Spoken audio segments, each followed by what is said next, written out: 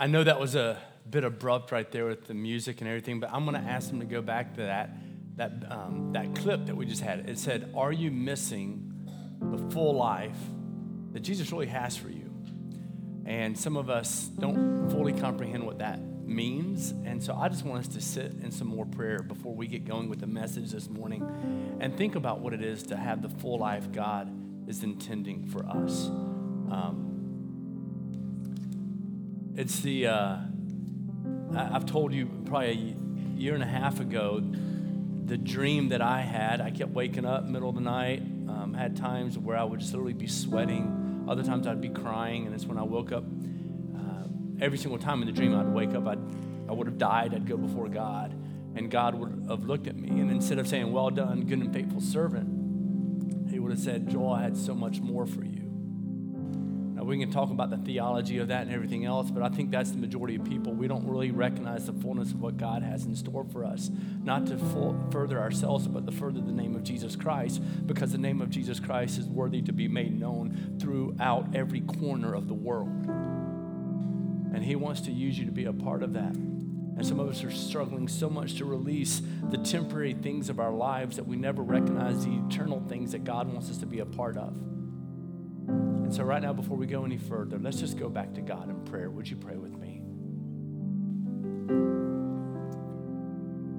God, I come before you and I ask that every single person in this place, whether they're sitting in front of me now or if they're watching, whatever it is, that every single one of us would know what it is to have freedom in Jesus Christ. That every single person here in this place would know what it is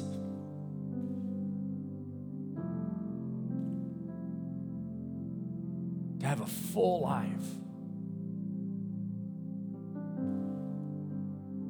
because of faith in you and knowing that you're all about redeeming and renewing.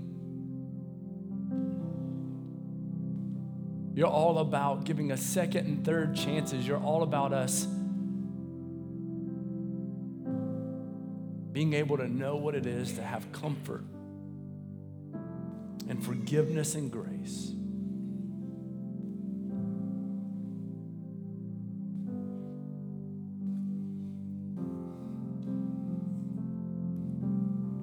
Would you sing this with me?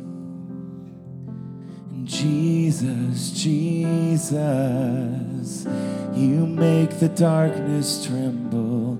Jesus, Jesus, you silence fear. Jesus, Jesus, you make the darkness tremble. Jesus, Jesus. God, we thank you for your love. And for anybody who needs a double dose of it right now, give it to them, God. May they sit in your grace. Amen. Amen. We are in a series talking about what it is to have a full life versus an empty life. We're being able to speak about that. And today we're going to get a bit dirty in the dirt and really just a bit muddy even when we look at a passage today that shows us what it is to live a full life. Maybe you've gone through a part of your life, though, and you go, man, you look back on it and you missed part of what God was doing. You didn't fully recognize what God was doing. Later on, you go, man, if I would have only known, right? When somebody initially said, man, there's this new company, you should invest in it called Amazon, and I laughed and said, whatever. Nobody's going to use a computer to buy everything. Got that one wrong. Maybe you've done something in your own life and you go, I didn't see the fullness, the reality of everything that was unfolding. I know that when I came out of seminary, I was speaking to various churches in different states, and one of the churches, all of a sudden, they call me up, is from Louisville, Kentucky, and I go and I visit. I didn't know much about Kentucky. I knew they were called the Bluegrass State, and I'm going, well, grass isn't blue, so how smart are they? Literally, that was what I was thinking to myself, and I'm going, okay, I'm going to go to visit Louisville, Kentucky. And so I go to Louisville, Kentucky, and the first time I have a church meeting with everybody there, they're interviewing me. I met this woman named Melissa, and I didn't care if they hired me or not. I was moving to Kentucky. because I didn't see the full picture. I didn't see all that God was really orchestrating and what he was lining up. And sometimes that's how we are. We don't see the fullness of what God is really wanting to do, and we wear blinders. We really don't even pick our head up. Lately with leadership and talking with our staff, I'm like, guys, I want to challenge you to pick your head up. We walk right here and we're looking right in front of our feet, and we don't see the things that are coming in fullness and the reality of what it is. We need to pick our heads up so we can see all that God is really wanting. All that God is really wanting to accomplish and to do.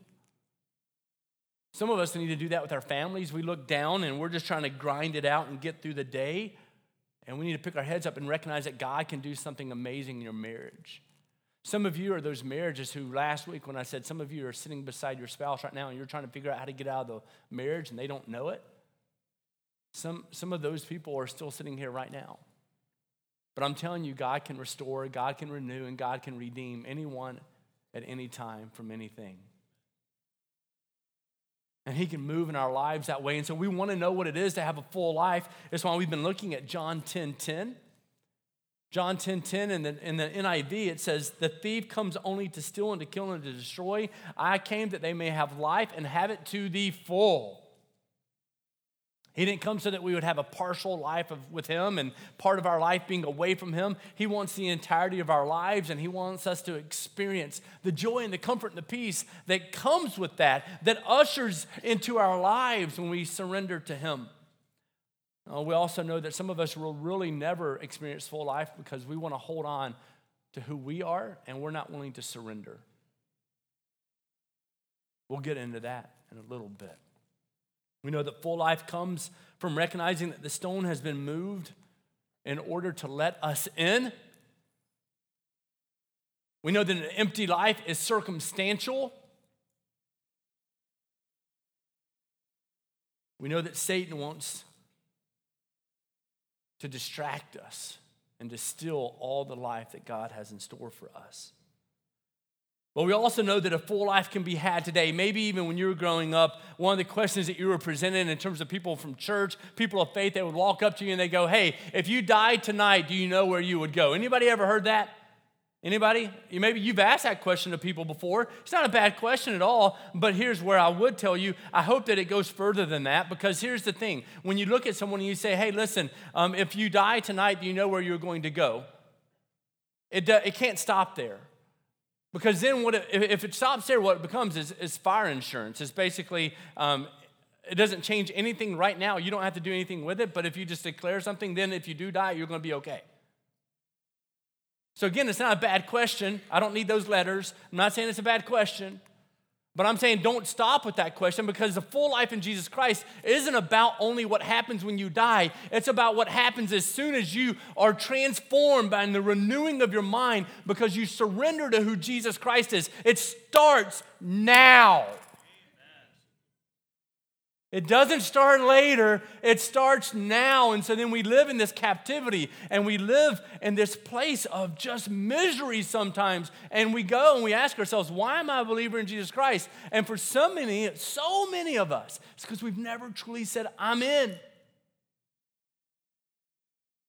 I'm in. And so we rob ourselves of what it actually means to have a full life in Jesus.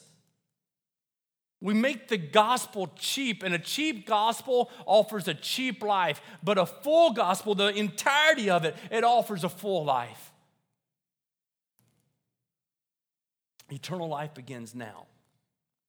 And so this is what I want us to do. I want us to look at a passage today that I think helps us to understand what are the things, what are the traits, what are the characteristics of someone who's living a full life. And we're going to look at a passage in which Peter is addressing, and it's in 1 Peter chapter 1, but he's addressing people who are going through difficulty. These are people who are a part of the dispersion. Now, Simon Peter, we know that after he really just surrendered to Jesus Christ, Christ came. We know names are important, and he called him Petros or rock. So Peter, he renamed that for him and said, okay, I'm going to give you a new name. And so here's Peter writing this. Here's someone who is one of the 12, was so close to who he was, confessed to who Christ was. We know in the beginning of Acts, he really guided a lot of the Messianic community. But then later on, he went and hit Gentiles and everybody else and started to really call out who Jesus was. And God was using him to do mighty, mighty things. And there was this dispersion of people who were being really ridiculed and living through a lot of difficulty and hardship, and now he's writing to them. And so this is a letter that went to several different places. It would have spread throughout the church. And he's encouraging people that even in the midst of hardship and difficulty, these are traits, these are things that you should be doing. This is how you should be living if you have a full life in Jesus Christ. So the reason I want to look at this passage is because it's easy, if everything's going well in your life, it's easy to say, hey, this is how you should always act, right? But when things are going poorly, when things are hard, when things are difficult, that's when you really get to measure someone. And so here in 1 Peter, we discover what some of those traits are, some of those characteristics that are coming to the surface. And so with all these communities who are suffering and going through hardship, he calls out. And he begins in 1 Peter. I would love for you to go there. I'm not going to ask for you to even go anywhere else today. You can go to 1 Peter chapter 1. 1 Peter chapter 1, if it helps you at all, it is right before 2 Peter.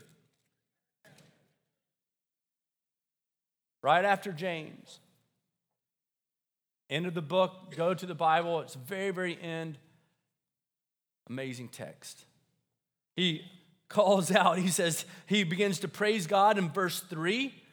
He says, blessed be the God and the Father of our Lord Jesus Christ. According to his great mercy, he has caused us to be born again to a living hope through the resurrection of Jesus Christ from the dead. Appropriate passage, considering the fact that we just celebrated the resurrection of Jesus Christ from the dead, which gives us living hope.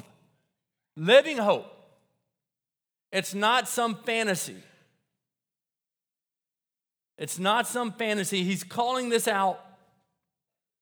He praises God that we can be born into a living hope, and he lets them know that suffering, even the difficulty, because right now some of them are suffering, even the suffering can deepen your faith and help you to recognize more of what it is to have a full life. You primarily look at verses 6 and 7. In this you rejoice, though now for a little while, if necessary, you have been grieved by various trials, so that the tested genuineness of your faith, verse 7, more precious, this genuine faith, more precious than gold that perishes though it is tested by fire, may be found to result in praise and glory and honor at the revelation of Jesus Christ.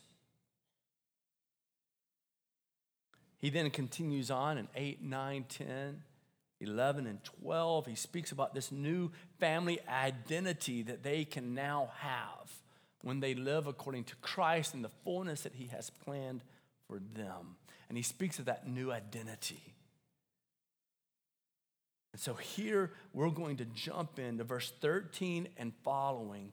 And we get to go, okay, here are some people who are spread throughout, who are struggling, who have a lot of difficulty in front of them. And here are some traits of individuals who have a full life in the way that they're living. This is what it looks like in the midst of that persecution, hardship. And this is what it says, verse 13 and following. It says, therefore, preparing your minds for action and being sober-minded, set your hope fully on the grace that will be brought to you at the revelation of Jesus Christ. If your life is circumstantial, it's dependent upon, and you can just leave this passage up there if you would. If your life is dependent upon the circumstantial, the things that are temporary, that means you can't focus on that. You can't focus on the revelation of Jesus Christ. So it says, as obedient children, do not be conformed to the passions of your former ignorance, but as he who called you is holy, you also are to be holy in all of your conduct. Since it is written, you shall be holy, for I am holy. Now, this is where it begins. It begins with this word, therefore. We love this word, therefore. It's another translation of therefore is going to be as a result of, because of, right? We know this. As a result of this, so you have to look back and go, well, he's saying therefore. So as a result of knowing that the genuineness of our faith, the full life that God really intends for us to have through the revelation of Jesus Christ, it can be had. And so as a result of knowing that even in the midst of suffering and persecution, we can live a life, according to verse 3, that is all about being born again to a living hope through the resurrection of Jesus. So as a result of living in the hope of Jesus Christ as our Savior, therefore, this is how you're to live. Therefore, this is how you are to govern your lives, because you now live in grace, you now live in mercy. You can be redeemed and justified and sanctified and adopted. And so we have this hope fully in Christ that you will receive glory and honor in Christ as well. Very first thing he says to do is he says, prepare your minds for action. Prepare your minds for action. Use your mind to light the fire to the hope found in Christ. So that's what's interesting about faith. That's what's interesting about so many different churches. That's why we're so careful about how we do certain things here. A lot of times, what you can end up doing, you can end up playing on the emotions of other individuals. You can touch the heart and then you move on, and they alter their lives for a little bit, but then they revert and they go back. What he's letting you know is if you have a knowledge of Jesus Christ, it's something that's going to last. If you have the opportunity to deepen your understanding of Scripture and the Word of God, then what you can do is your mind and your knowledge is going to then also inform your heart. And so that's why we have those learning experiences here for you to jump into Scripture and to jump in and to learn as much as you can about the Word of God. Because when you allow yourselves to prepare your minds for action, you're using your mind to light the fire to the hope that is found in Jesus Christ. And so you want to chase that. And often our minds serve our hearts. Our minds and what we speak and what we say and what we process inform our hearts. And so living a full life isn't sitting back and waiting for death. Please hear me say, eternal life is not about sitting back and waiting for death. Eternal life is now, and so we prepare our minds, which prepares and enriches our hearts to really live according to Christ. And we know that we need to be mentally strong. We need to be mentally strong. Those are always the people who have that mental strength to persevere in the midst of hardship no matter what. And they are just willing to work harder than everyone else.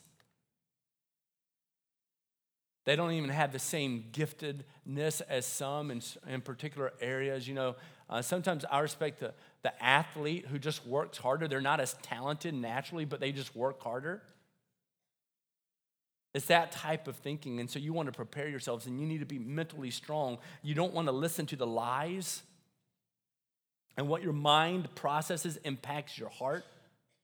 What we think we become, maybe you've heard that. They also, recently somebody says, well, you are what you eat. All I know is I'm a pancake then, because last night I ate 27 pancakes at home. My kids are like, I want pancakes, I want breakfast. I'm like, okay, let's go. I'm not going to eat any, I'm just going to eat some eggs, it's protein, and I ate all their leftovers. Well, what you think is what you become. And so you want to think appropriately in terms of who God is and what He's teaching you in your own life. And we can have a renewed mind and constantly renew our minds. It reminds me of Romans chapter 12. And so we want to prepare our minds for action. Sharpen your minds. Another thing that we want to do is it says to be sober-minded. Another way of thinking about being sober-minded is to be self-controlled. To be self-controlled. If you're living a full life, it means you are self-controlled. This is a gauge for you. Are you living a full life? Well, if you're not self-controlled, it's hard to live in a full life. You don't want anything other than Holy Spirit controlling and guiding your life, determining what you do. And so he's speaking to this, saying be self-controlled, and often we are controlled by so many other things. Some of us are controlled by the internet. Some of us are controlled, truly, by social media. If I tell some of you right now that you can't look at Facebook or Instagram or Snapchat or Chat Snap or all those different things for the next 48 hours, you'll develop a twitch. That's a challenge for you right now. For the next 48 hours, young people, adults, all of it, doesn't matter what your age is. We're to be controlled by nothing other than Holy Spirit. And for some of us, the internet, social media is controlling us. And by the way, all it does is designed to make you feel bad, so you buy whatever they're selling. It doesn't matter what it is. So way to invest well. Like, I get it, and I get the need of it, everything else, but make sure that nothing is controlling you other than the Holy Spirit. For some of us, it's eating. Like, everything revolves around eating. I grew up in the South, like deep South, where everything, like if you had anything happening, you just talk about the food that you're going to serve. And so all entertaining was built around that.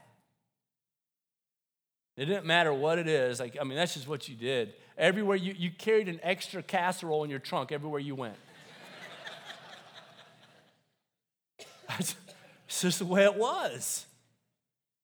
And so as a family, my wife and I, we had conversations, and it's part of the reason probably I drink so much coffee is because I was like, listen, if I want to be somewhat healthy, I need to at least go from casseroles to coffee.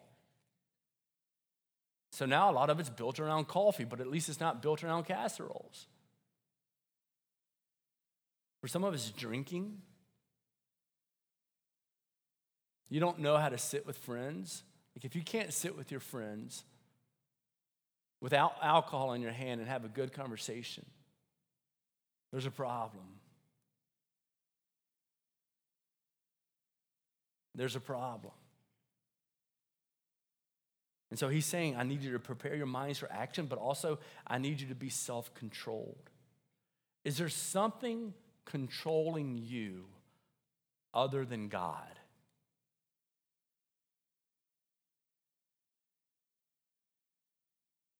Is there something that's driving you, that's pushing you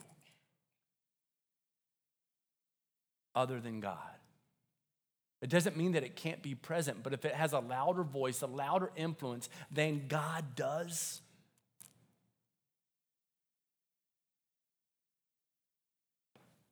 you're going to struggle with knowing a full life. So we want to prepare our minds for action. We want to be self-controlled. And then he comes and he continues after saying that you should be sober-minded. He says, set your hope fully on the grace that will be brought to you at the revelation of Jesus Christ. Find hope in grace.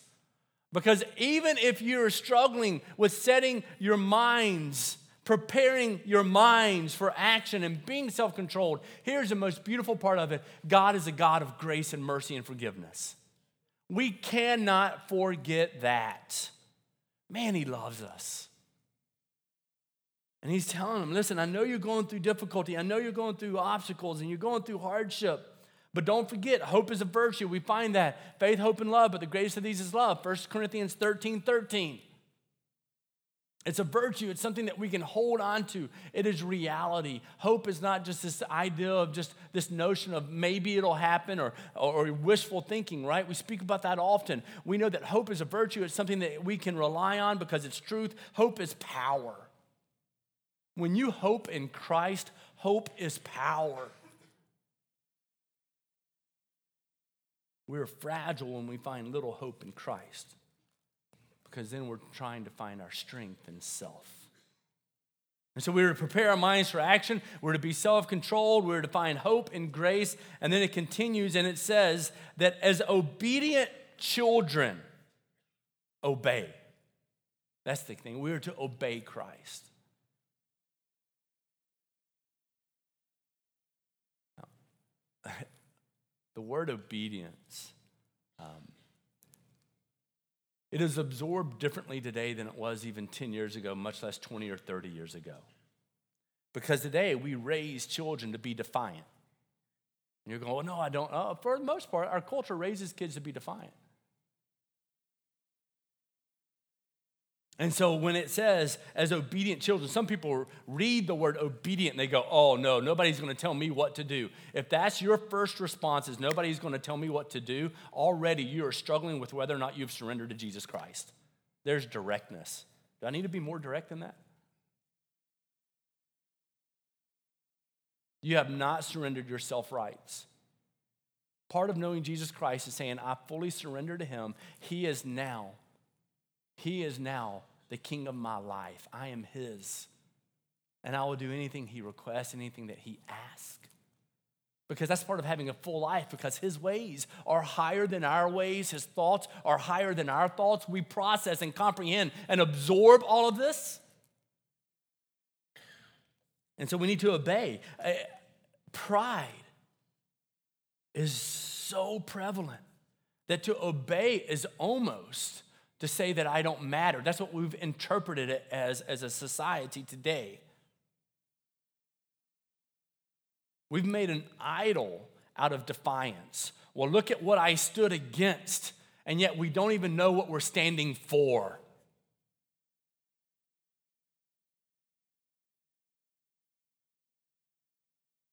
As obedient children, he says. Some of the young people in here, as soon as your parents ask you, you automatically, instead of trusting that they have your best interest in mind, you ask why. Will you do this? Why? Parents, you owe me money right now.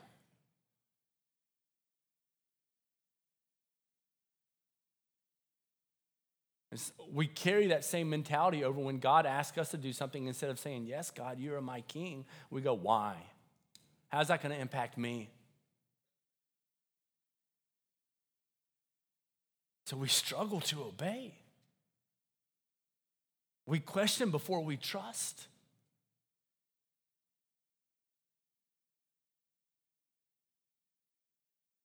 When we conform to a pattern that's contradictory to where God is intending for us to go.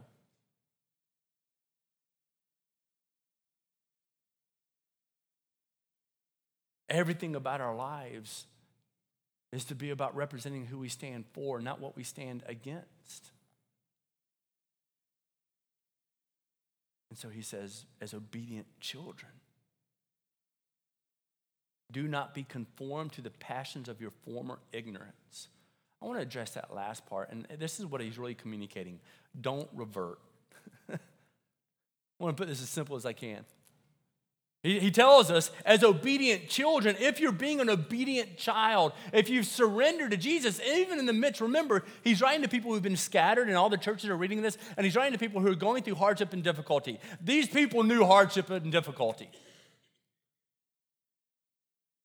Sometimes people look at me and they go, oh, you got a bad letter, or you got this or this, something like this. It can't be that easy of a life. You're really being persecuted. I don't know persecution when it comes to faith like it's talking about here. I don't know it. Let's not confuse the matter. These people are suffering and they're being persecuted and they're walking through hardship, and all of a sudden he says, but as obedient children, don't go back. Don't be conformed by your former ignorance of living to self. Live according to Christ. Don't revert.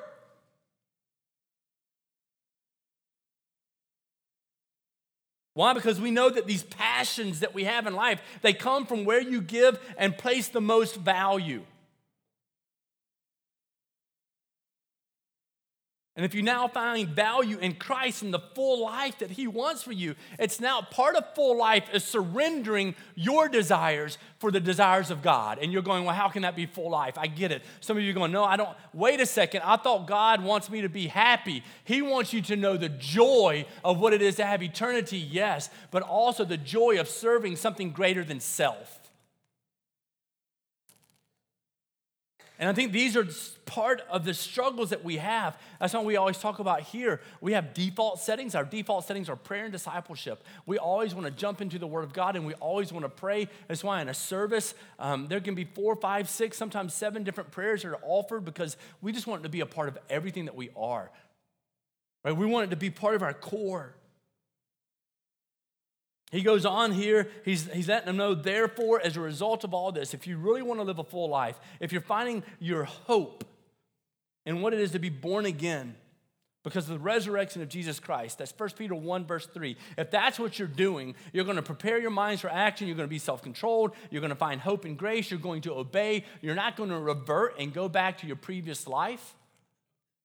You're going to be holy. And I don't want to go into the whole thing about being holy. I don't have enough time in this sermon. I could preach a month on just what that means. But here's really what he's getting at. And I want to make sure that we sit on for this for just a second.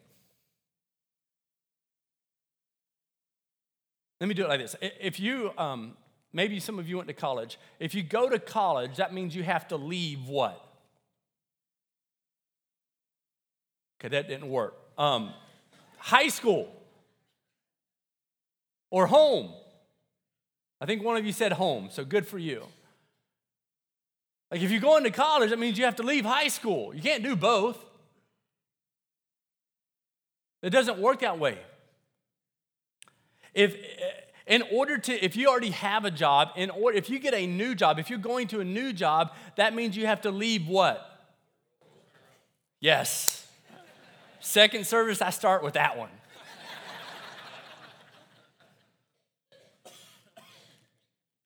For some of you, you're getting married.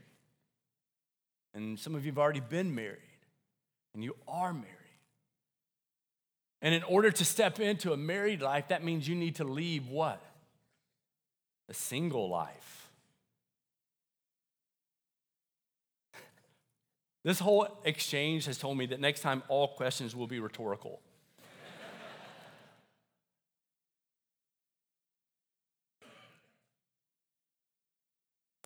If you're going to college, that means you have to leave high school. If you're getting married and you're stepping into that unity that is found in Christ, and by the way, if you're looking at getting married, if that person isn't pushing you toward Jesus Christ, truly pushing you toward Jesus Christ, you should not marry them. That's just a little nugget there for you. But also, if you're getting a new job, you already have a job, that means in order to have a new job, you have to leave the old job. And here's the struggle. Here's what it is. That's why I say don't revert. This is the reason why. The struggle that we're actually having today, the reason we're not walking in the full life that God has designed for us is because we want a foot in both. Some of you, you're with someone right now and you're still comparing your wife or your husband to somebody you dated 15 years ago. Guess what? You're not dating them anymore. Some of you are struggling because you're wanting to live this new life, but you still really want to live in the old life too. And you don't want to give that up. Some of you get married and you're like, man, I just want to hang out with my buddies on Friday night. And so then you step back into that world.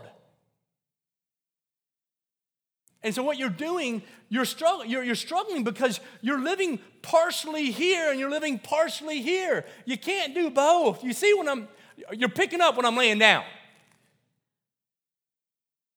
And if we're really looking in the mirror, then we have to ask ourselves, do we have our foot in both places? And our marriages, are we actually living as though we want to be single? Or are we living as though we're really wanting something different than that unity of marriage, but then at other times we're like, well, that serves me best, and so I'm going to live in that marriage. And then so as a result of that, your marriage is in strain and there's difficulty in a relationship. Or maybe it's because you go to a new job and automatically all you see is what's wrong because of what you had at your previous job, rather than seeing what God could use you for in terms of bettering it and introducing Jesus Christ to people. Some of you are struggling because all you see is what's broken rather than what Jesus has already fixed.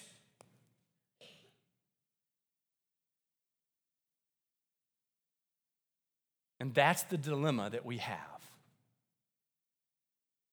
That's why we struggle living in a full life, because so many of us are claiming it with our mouths, but we're keeping this leg over here and we got this foot over here. And you can't do both.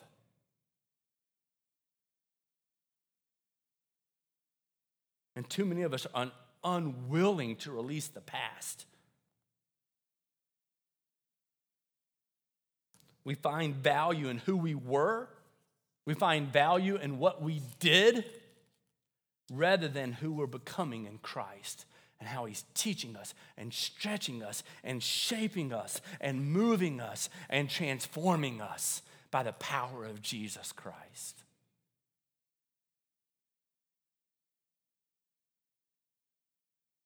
We need to find value in who you need to find value in who you're becoming in Christ, not who you were in self.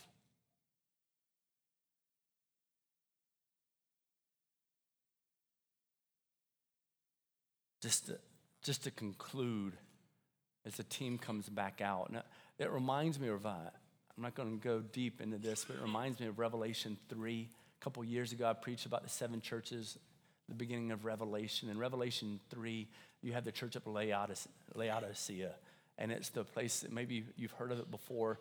People speak about it because they say it was lukewarm. Well, the reason he's using Laodicea is you have cities on both sides. One had cold springs, one had hot springs, and in the middle you had Laodicea, which had lukewarm springs. They actually had to bring their cold water in with aqueducts because they lived that lukewarm life, right? They couldn't drink the water.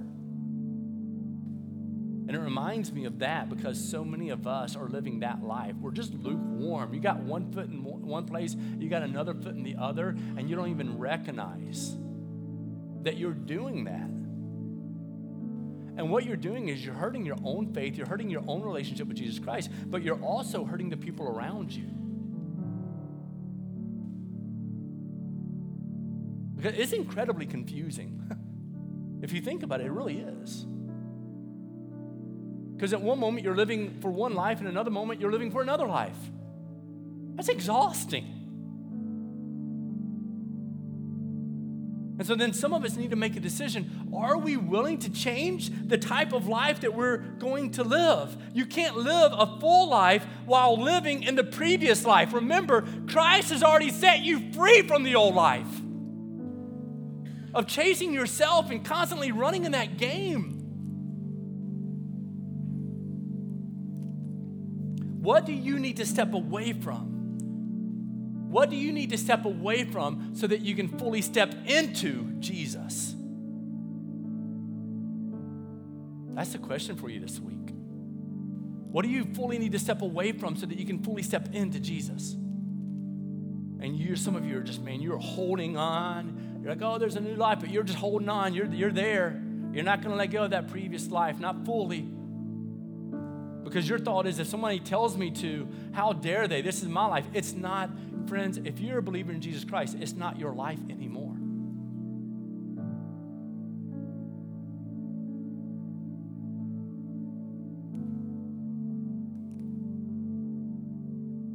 It's not your life anymore.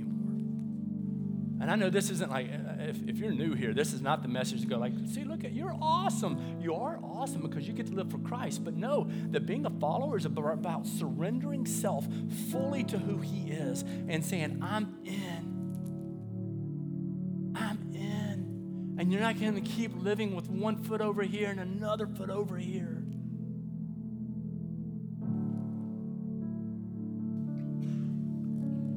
Will you seize the new life, the full life that God has for you? And will you leave the old? And some of you, you're partial.